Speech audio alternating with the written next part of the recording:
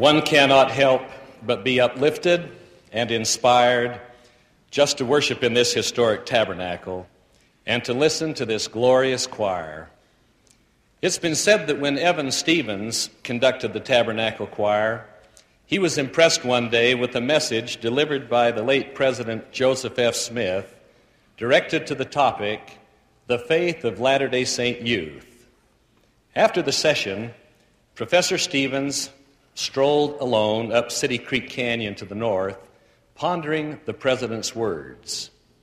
Suddenly, the inspiration of heaven came upon him, and while seated on a large rock, which stood firm against the pressures of the waters of City Creek, he took a pencil in hand and wrote these words: "Shall the youth of Zion falter in defending truth and right, while the enemy assaileth? Shall they shrink or shun the fight? No, true to the faith that their parents have cherished, true to the truth for which martyrs have perished, to God's command, soul, heart, and hand, faithful and true, they will ever stand." In that early day, I'm confident that youth had difficult problems to solve and vexing challenges to meet. Youth has never been a time of ease or of freedom from perplexing questions. It was not so then, and it surely isn't so today. In fact, with the passage of time, it appears that the problems of youth expand in scope. Accounts of theft, violence, drug abuse, pornography blare from the nation's television screens and peer from the pages of many daily newspapers. Unfortunately, these assumptions, these accounts, have the tendency to cause world opinion to make declarations such as, "This is the worst generation yet. Youth are not as good as yesteryear." How unfortunate are such conclusions. How grossly unfair. True, today is a new day, a day with new trials, new temptations, new troubles, but hundreds of thousands of Latter-day Saint youth live worthily and serve nobly, true to the faith, just as did their counterparts of an earlier generation. Because the difference between truth and error is so stark, exceptions to prevailing trends are noticed and appreciated by God-fearing people everywhere. Let me share with you, for example, a letter which one resident from the state of Minnesota wrote to the administration at Brigham Young University. He said, "Beginning December 22nd, I made a bus trip from southern Minnesota to Florida via Des Moines and Chicago and points south. There was a large group of young men and women traveling the approximately same route from Des Moines. These fine young people were students from Brigham Young University, going home for the holidays. They were all very polite, well-behaved, articulate young men and women. It was a pleasure to travel with them, to know them, and it gave me a new hope for the future. I realized that the university cannot do this. Young men and women of their caliber are the product of fine homes. The credit is due the parents. I cannot reach the parents, so my appreciation must go to the school." Such letters are not a rarity, but they're frequently received, for which we are very grateful. Latter-day Saint students are a beautiful example of faith in action. Another group which arouses interest and connotes faith is that veritable army of full-time missionaries, 26,600 strong, serving throughout the world. These young men and young women have prepared for a long time for that missionary call, And when the call is about to come, fathers become a little justifiably proud, and mothers, oh, they become a little anxious. Well do I remember being present one day when we reviewed a missionary recommendation form on which the bishop had written, "This young man is outstanding. He was the president of his Aaronic priesthood quorums. He was an Eagle Scout. He was the president of his high school class. He was the valedictorian. He lettered in track and in football. He, without a doubt, is the finest missionary candidate I have ever recommended." And then he wrote, "I am proud to be his father."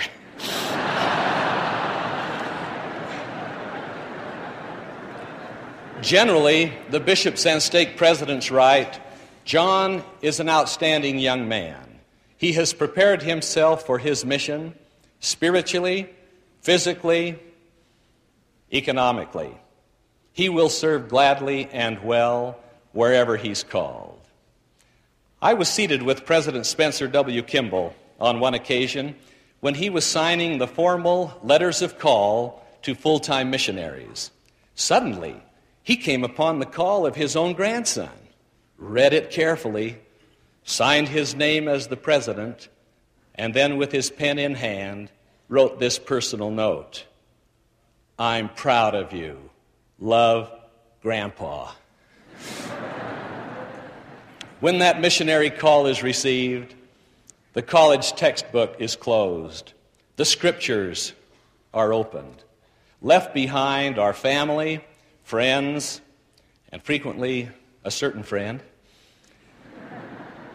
Dating, driving, dancing, the 3 Ds,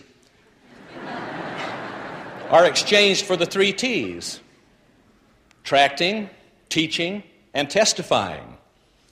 Let's examine a few missionary profiles to see if we might better answer that question, shall the youth of Zion falter? For profile number 1, I turn to Jose Garcia from Old Mexico. Born in poverty, nurtured in faith, he prepared for his call. His bishop wrote on the recommendation form, "Brother Garcia will serve at great sacrifice to his family. He has been the principal means of economic support of the family. He has but one possession, a treasured stamp collection, which he is willing to sell if necessary to help finance his mission." President Kimball listened attentively as this information was read, and then responded, "Have him sell his stamp collection. The sacrifice will be to him an eternal blessing." And then, with a twinkle in his eye and a smile on his face, this loving prophet said, "Every week we receive hundreds of letters here at church headquarters from all over the world. See that we save the stamps from those envelopes and give them to Brother Garcia at the conclusion of his mission. Without a doubt, he'll have the finest stamp collection of any young man in all of Mexico." There just seemed to echo in my soul, from another time and from another place, the words of the Master. And he looked up and beheld the rich men casting their gifts into the treasury. And he beheld also a poor widow casting in thither 2 mites. And he said, "Of a truth I say unto you, this poor widow hath cast in more than they all. For all of they did cast in of their abundance. But this widow, of her want, did cast in all that she had, even all of her living." For a second profile, journey with me to the Language Training Center at Brigham Young University. There we had a young man feverishly learning German prior to his departure for the Germany-Munich mission. Every day, when he would open his German grammar text, he would notice with interest and concern and curiosity a picture on the front cover. It depicted a very, very ancient and quaint house in Rothenburg, Germany. One day he said to himself, "Rothenburg, why, that's in my mission. One day I'm going to go to Rothenburg and teach the truth to whomsoever lives within that house." And he did. The result was the conversion and the baptism of Sister Helma Hahn.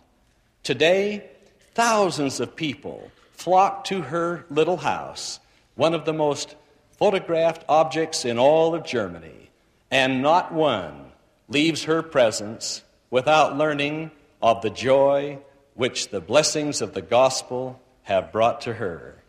That young missionary took literally the divine injunction, "Go ye therefore and teach all nations, baptizing them in the name of the Father and of the Son and of the Holy Ghost."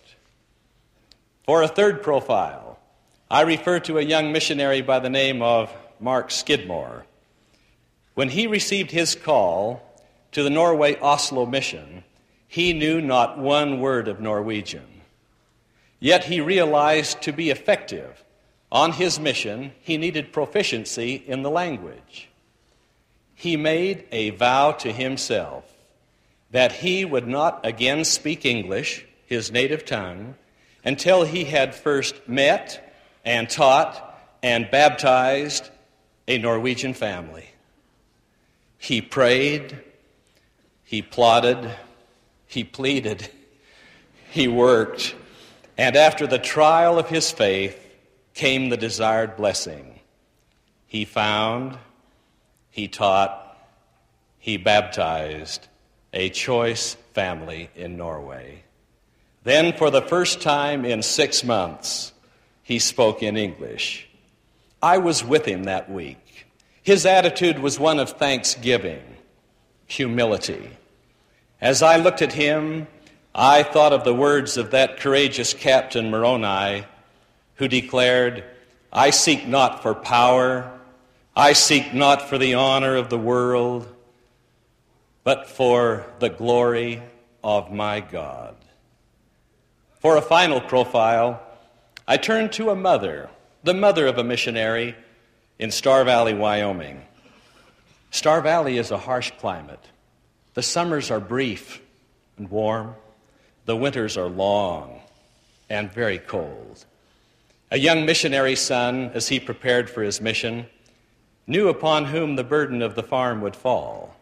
His father was ill and limited. To mother would come the task of caring for the farm, milking twice daily the small dairy herd which sustained the family. I was a mission president at that time, and all of us were called to Salt Lake City to attend a seminar, and one evening of the seminar was devoted to meeting the parents of our then serving missionaries. Some of the parents were articulate, affluent, well-groomed. They had a lot of faith. Other parents were modest in their attire, shy, very retiring. They too had faith. But of all the parents with whom I met that night, the one best remembered was the mother from Star Valley, Wyoming.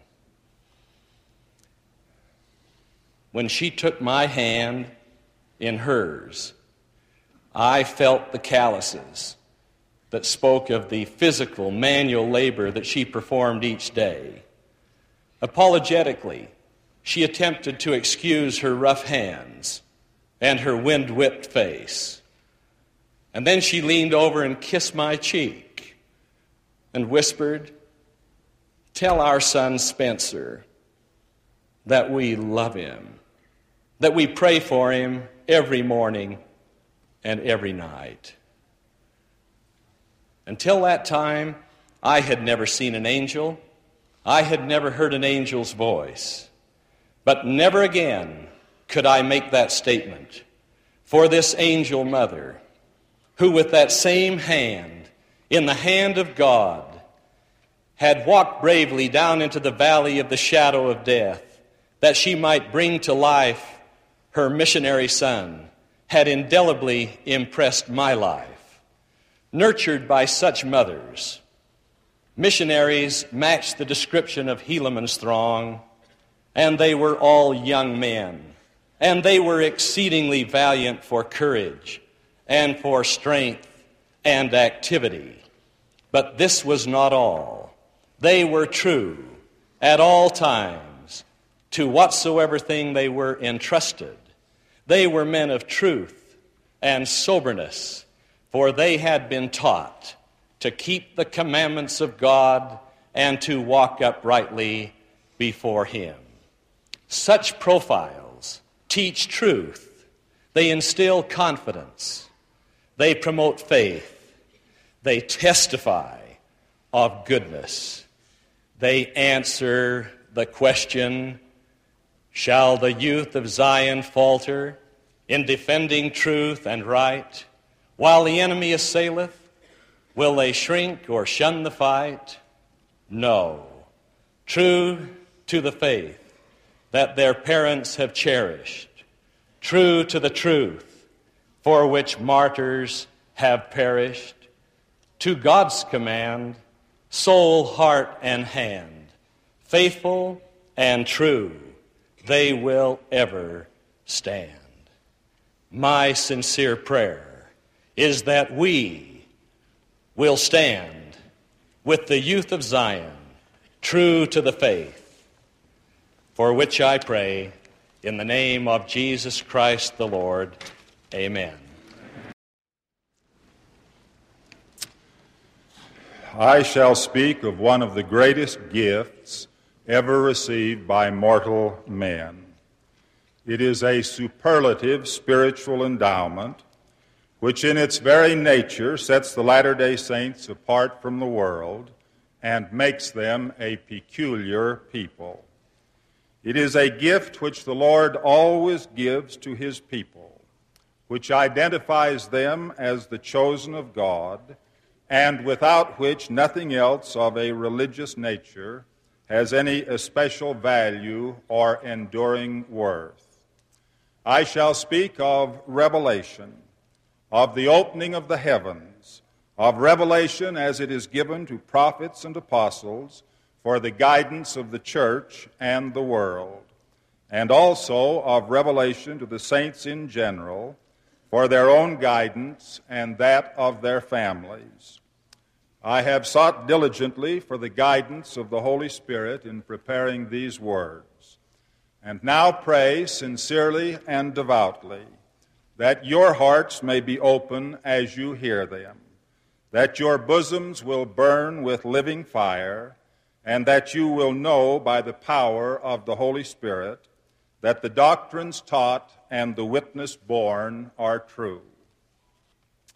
How does a gracious God commune with His children on earth? How can those of us on earth whose experiences are bounded by time and space and the frailties of the flesh comprehend that which is infinite and eternal? By what means can mortal eyes see within the veil, or the ears of earth hear the voices of eternity? It is truly a strange thing for prophets to speak of future events as though they were present before their searic eyes. It is truly a wondrous thing for earthbound eyes to pierce the fogs and darkness of our planet and see within the gates of heaven. It is marvelous almost beyond belief that mere mortals can begin to comprehend Him who is eternal, can know of a surety of things past, present, and future, and can have the assurance of an eternal inheritance with immortal beings who dwell in everlasting glory. But strange or not, so it is. He who is eternal has provided a way. A gracious and loving Father has ordained the laws by obedience to which we may learn His ways and know His will. Those who believe in Christ as He is revealed by the apostles and prophets of their day, those who forsake the world and repent of all their sins, those who covenant with the Lord in the waters of baptism to love and serve him all their days, these are the ones who receive the gift of the Holy Ghost. This gift is the right to the constant companionship of that member of the Godhead based on faithfulness. This gift is the right to receive revelation from the Holy Spirit. No man can receive the Holy Ghost without receiving revelations, the prophet said, for the Holy Ghost is a revelator. Revelations come in many ways, but they are always manifest by the power of the Holy Ghost. When men are quickened by the power of the Spirit, then the Lord can reveal his truths to them in whatever way he chooses. The Father and the Son rent the heavens and came down to Joseph Smith in the spring of 1820 to usher in the dispensation of the fullness of times. From these two glorious personages, he then received the promise that if he remained true and faithful, he would be the instrument in their hands of restoring the fullness of the everlasting gospel. The Lord Jehovah, the God of our fathers, the God of Abraham, Isaac, and Jacob, the Lord omnipotent, who was born of Mary in Bethlehem of Judea, appeared in glory to Joseph Smith and Oliver Cowdery on the 3rd day of April in 1836 in the Kirtland Temple. His eyes were as a flame of fire. The hair of his head was white like the pure snow. His countenance shone above the brightness of the sun, and his voice was as the sound of the rushing of great waters, even the voice of Jehovah saying, I am the first and the last. I am he who liveth. I am he who was slain. I am your advocate with the Father. I will manifest myself to my people in mercy. Yea, I will appear unto my servants and speak unto them with mine own voice, if my people keep my commandments. Michael, Gabriel, Raphael, and divers angels came, all declaring their dispensation, their rights, their keys, their honors, their majesty and glory, and the power of their priesthood. Moses returned to bring the keys of the gathering of Israel. Elias came to restore the gospel of Abraham and promise mortal men once again that in them and in their seed all generations might be blessed. And Elijah came to confer the sealing power, so that once again legal administrators might have power to bind on earth and have their acts sealed everlastingly in the heavens. Peter, James, and John restored the keys of the kingdom of God and brought back again the apostolic commission to preach the gospel to all nations and to every creature. Moroni came to restore the Book of Mormon, and John the Baptist to bring again the Aaronic priesthood with all its keys and powers. Joseph Smith and Sidney Rigdon on February 16, 1832, at Hiram, Ohio, saw in vision the kingdoms of glory in the eternal world, and received such an outpouring of grace and truth as has seldom come to mortal man. The voice of God, speaking audibly after the manner of our language, and also speaking by the power of the Spirit in the minds of men, has been heard over and over again in our day. Times without number, faithful members of the Lord's church have labored and struggled with near unsolvable problems, have reached what seemed to them to be proper solutions, and have then received a spiritual confirmation, certifying to the truth and verity of their decisions.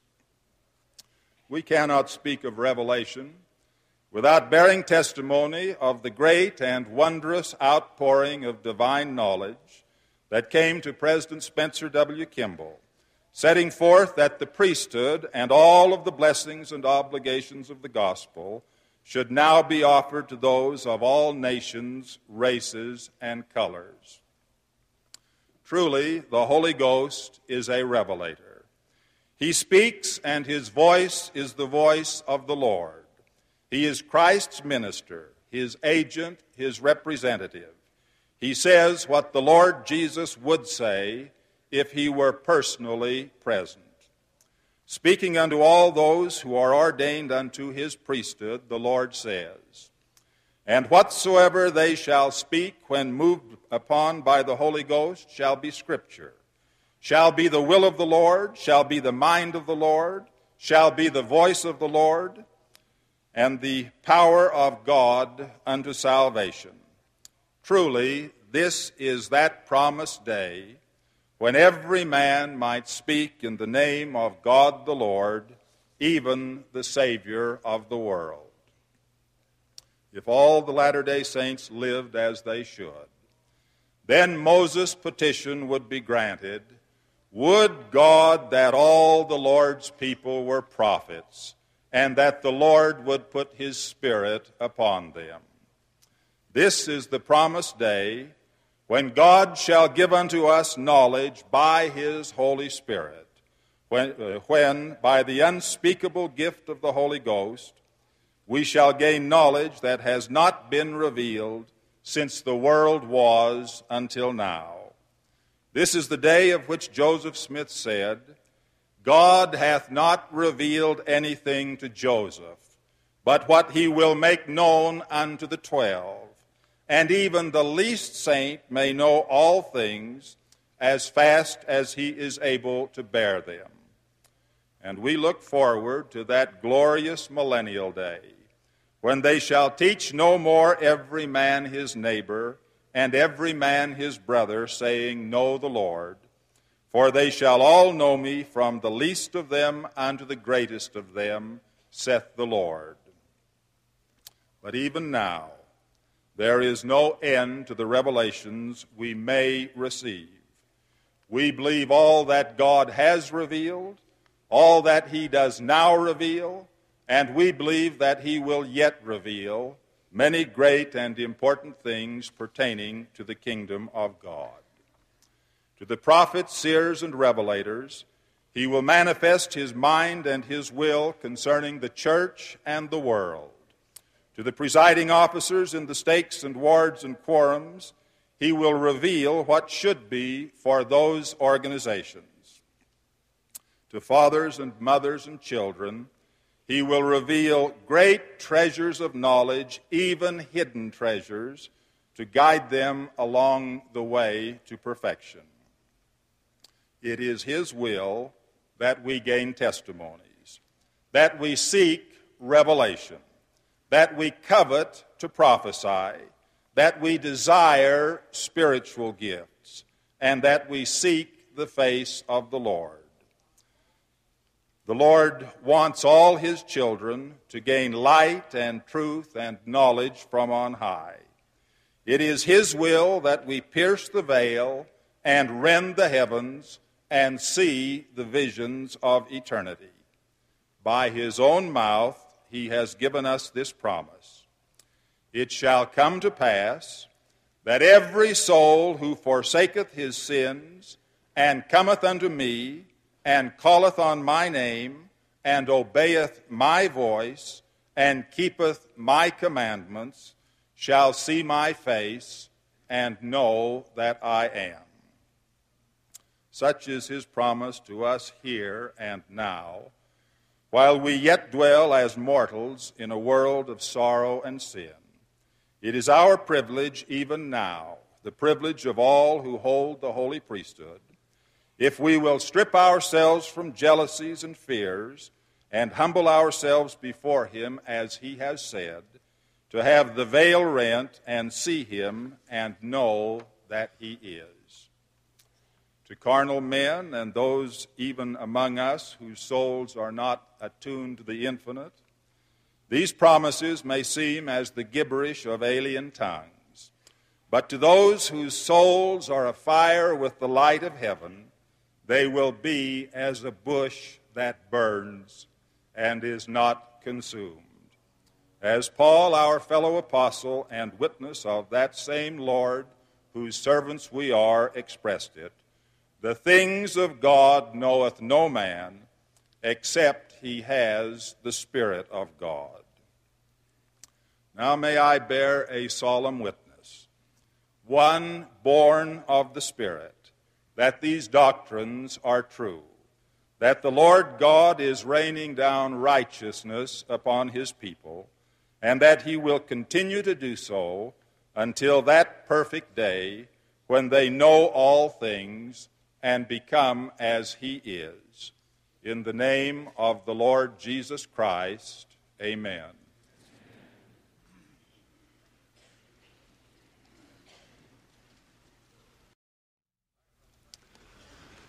I have entitled my remarks, The Last Words of Moroni.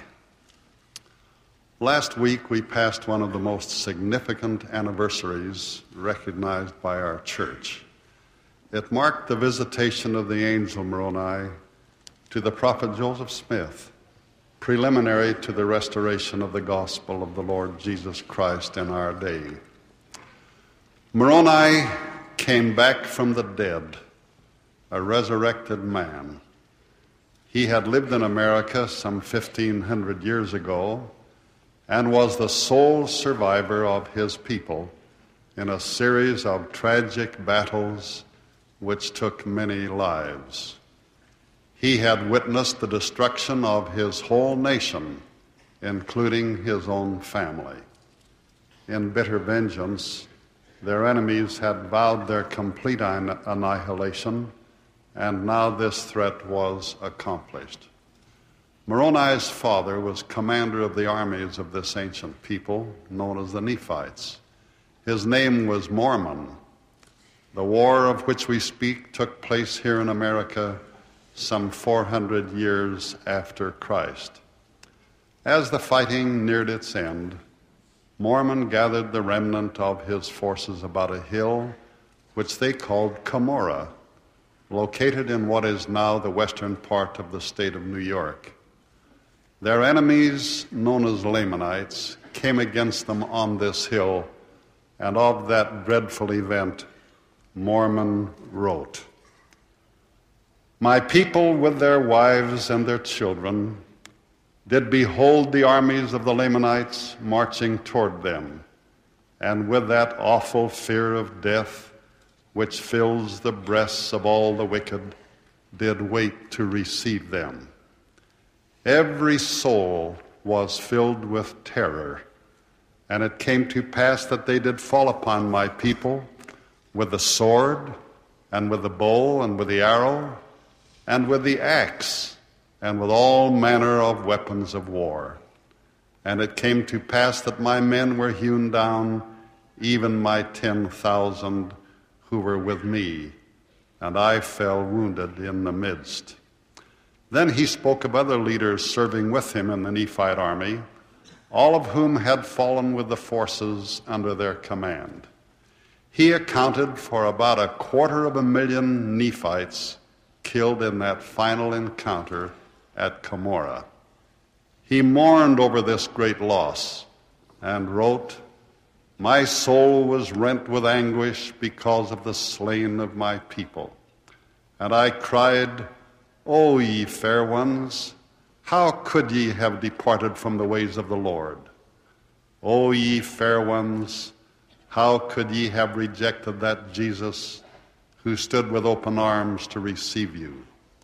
Behold, if you had not done this, ye would not have fallen. But behold, ye are fallen, and I mourn your loss.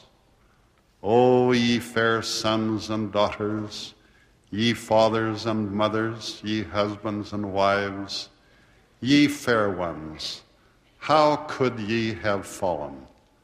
But behold, ye are gone, and my sorrows cannot bring your return. Oh, that ye had repented before this great destruction had come upon you." And then he went on to say, "The day cometh that ye must stand before the judgment seat of Christ, to be judged according to your works. Oh, that ye had repented before this great destruction had come upon you. But behold, ye are gone, and the Father, yea, the eternal Father of heaven, knoweth your state, and he doeth with you according to his justice and mercy. Why were the Nephites destroyed?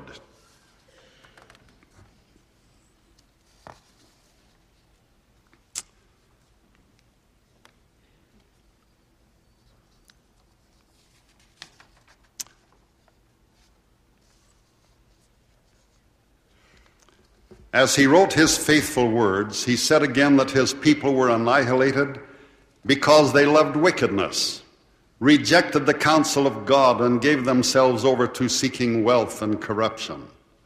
This made up the deadly concoction which brought about their extinction. Had not the Lord said to them, as he says to us now, that America is a choice land, and that those who live here must obey God or be swept off? And had he not kept his word to those rebellious Nephites, now totally wiped out? So it is that today's archaeologists find the ruins which are the silent witnesses to the greatness that once was ancient America. In closing his record, and knowing that it would come to us, Moroni pleaded with us, the modern inhabitants of this land, to escape the kind of tragic end which had obliterated his people. Behold, I speak to you as if you were present, and yet ye are not, he said. But behold, Jesus Christ hath shown you unto me, and I know your doing. I know that ye walk in the pride of your hearts. Ye do love money, your substance, and fine apparel. In prophecy also he spoke of the tragic moral pollutions which would engulf many modern Americans. He asked why we are so foolish as to revel in sin, why we would reject the Christ and thereby invite disaster. Why are ye ashamed to take upon you the name of Christ, he asked, speaking to modern America, knowing full well that many might profess to believe in him and yet refuse to do his works. It is by engaging in his works that we truly take his name upon us. It is not through lip service. Moroni knew that faith without works is dead, and so likewise should we. He made it clear that advance warning is given to us who live today through the very book which he and his father had written and which he was now about to bury in Cumorah. It would be published in our day to give us that warning.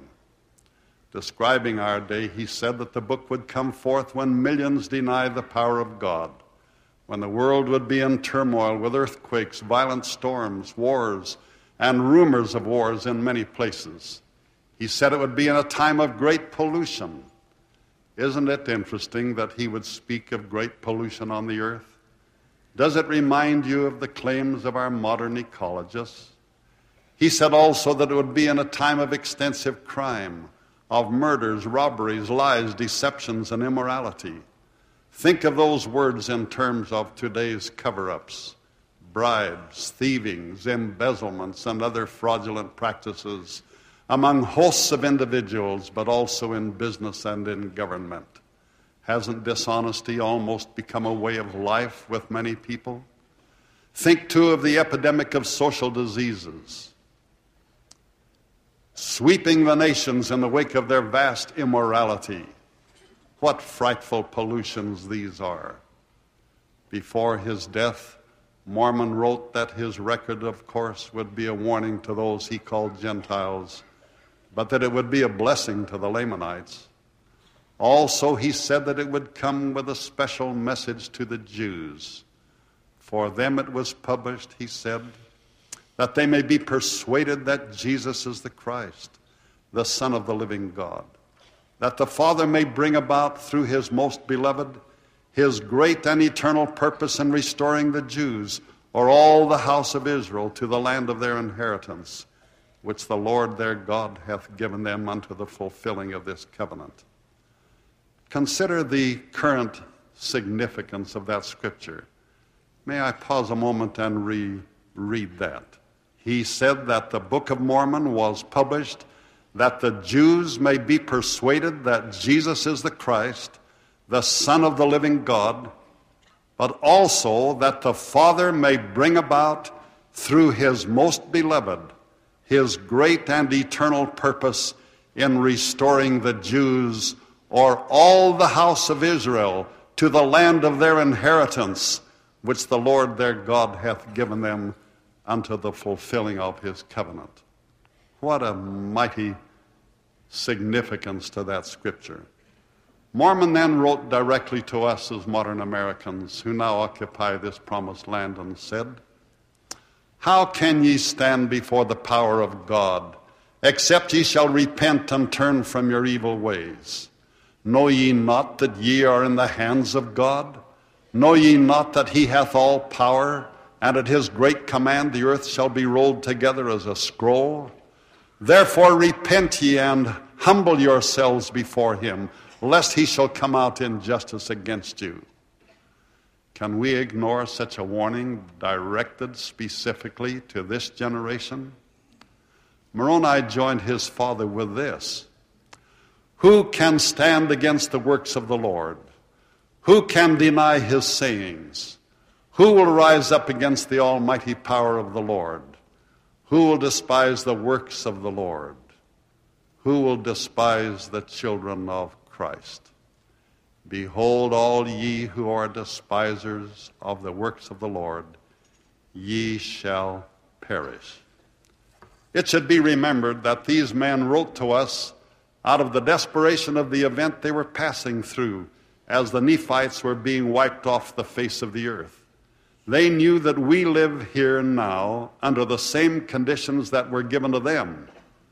As Moroni wrote his last testimony, he realized how important his book is to our generation. He asked that we read it and believe it. So he pleaded, "I would exhort you that ye would ask God, the eternal Father, in the name of Christ, if these things are not true. And if ye shall ask with a sincere heart, with real intent, having faith in Christ, he will manifest the truth of it unto you by the power of the Holy Ghost." These were among his very last words. His pen had already inscribed this frightening but divine warning about America: "This is a choice land above all other lands. Wherefore he that doth possess it shall serve God or shall be swept off." He gave us the lesson of the annihilation of the Nephites as a case in point. He wrote similarly of the tragedy of the Jaredites. It was another case in point. Do we realize that this same kind of destruction can come upon us, and for the same reason? So this is the message of Moroni. He came back from the dead to deliver it in these modern times. His people were Americans too. His words constituted a people-to-people message. Ancient Americans speaking to modern Americans. Theirs was the voice of bitter experience, seeking to persuade us to avoid the dreadful conditions which engulfed them. Moroni announced that he will face us on Judgment Day in defense of his words. This he will do together with his book. For out of the books we shall be judged, and the Book of Mormon is one of those books. We now have it in our hands. It is published to the world. It carries God's message to all. It gives full and fair warning to this generation, and the warning is true. Read it. Believe it, pray over it, obey its counsels. It can lead us unerringly to Christ. The last words of Moroni. Dare we forget them? God grant that we never will. I pray in Jesus. My dear brothers and sisters, I ask for your faith and prayers that the Lord's Spirit might touch our hearts as together we consider an item vital to our happiness here and hereafter. One of the greatest needs of mankind generally, and of all of us individually, is to have more and stronger faith in our Creator. To know that He is literally our Father, and that He is kind and just and understands us and knows our needs, is one of the greatest treasures we can possess. This treasure is obtained by faith, strong faith. Now, it may seem easy to have faith in God when things are going well, but the law of growth requires constant effort and stretching. Thus, in order to have our faith strengthened, it must be stretched and tried and tested. One of the areas of testing that comes to many of us is when something occurs over which we apparently have little or no control and which to us seems unfair. For example, I have always been moved as I have seen those who are required to operate on less than their full faculties. I, along with some of you, have asked the question, why? On many occasions, when an accident has occurred, or a terrible illness, or an untimely death, or when a mentally retarded or physically handicapped child has been born, or some other seemingly difficult-to-explain situation has taken place, people have come to me and to others wanting reassurance. I, along with you, have taken great consolation in the Scriptures as they tell us that not even a sparrow falls to the ground without our Father knowing. We believe the Scriptures, but when it happens to our loved one or to our friend, the question of why still rings. I do not have all the answers, but hopefully the following experience, which happened several years ago, may be helpful to some who are still battling the question of why. On a small Pacific island, an infant girl was born to a faithful family. They called her Felila. There was happiness and joy as this grateful spirit made her debut into mortal life, but soon there were problems. Her head was abnormally large. The doctors diagnosed it as hydroencephalitis. The questions of brain damage, of normalcy, of other problems, all raised their haunting heads. After much fasting and prayer, the Elders Quorum president approached the branch president, who in turn talked with the district president, who after adequate checking came to me as the mission president to see if there were some additional help available. The medical authorities were consulted, and it was determined that there was little, if anything, they could do locally.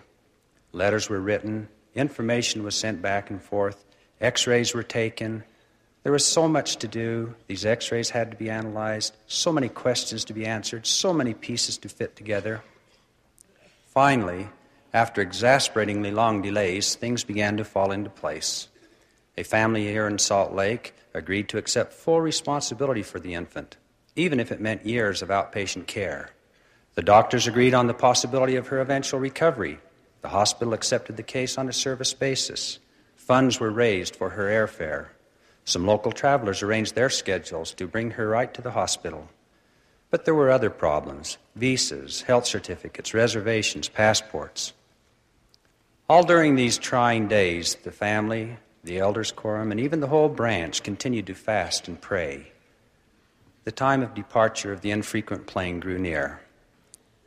One morning, amidst myriads of other pressing matters, I had a strong impression that I must take the time now and put forth the extra effort required to get everything done so she could go. I got on the overseas telephone. The consulate finally agreed to issue a visa. The airlines made a special reservation. The passport people agreed to waive the normal regulations. Others gave that extra effort and cooperation, and soon all was in order. Normally, I would have sent someone to bring the family in to sign the final papers, but again, I felt strongly impressed that I should personally go and see the branch president. I located him in the early afternoon near the school where he was teaching. He was standing alone outside as though he were waiting for me. Excitedly, I ran up to him. "Guess what? It's all set. Miraculously, everything has worked out, and Felila can leave tomorrow. Please get word to the family immediately." His calm, penetrating gaze quelled my exuberance. "It's true," I said. "I know it's been long, and there have been lots of disappointments, but she really is going now." What's the matter?" His steady gaze seemed to penetrate my very soul. Then softly in his liquid native tongue, he informed me that when all the preparations had been made, when the hearts of so many had been stretched in service, when the goal of unity and selflessness had been achieved in those many hearts, when all had made the final commitment of others above self. At the height of all this activity, that very morning, little Felila had quietly and unobtrusively slipped away, gone to that better care which so many had fasted and prayed and worked so long and hard for her to receive. Gone this morning? But all that work, all that time, all that fasting and praying and those strong feelings, gone? No. Without once shifting his gaze, he, having more faith than me, offered a few words of truth and encouragement, then quietly turned and rejoined his class. And I was left alone, or so it seemed.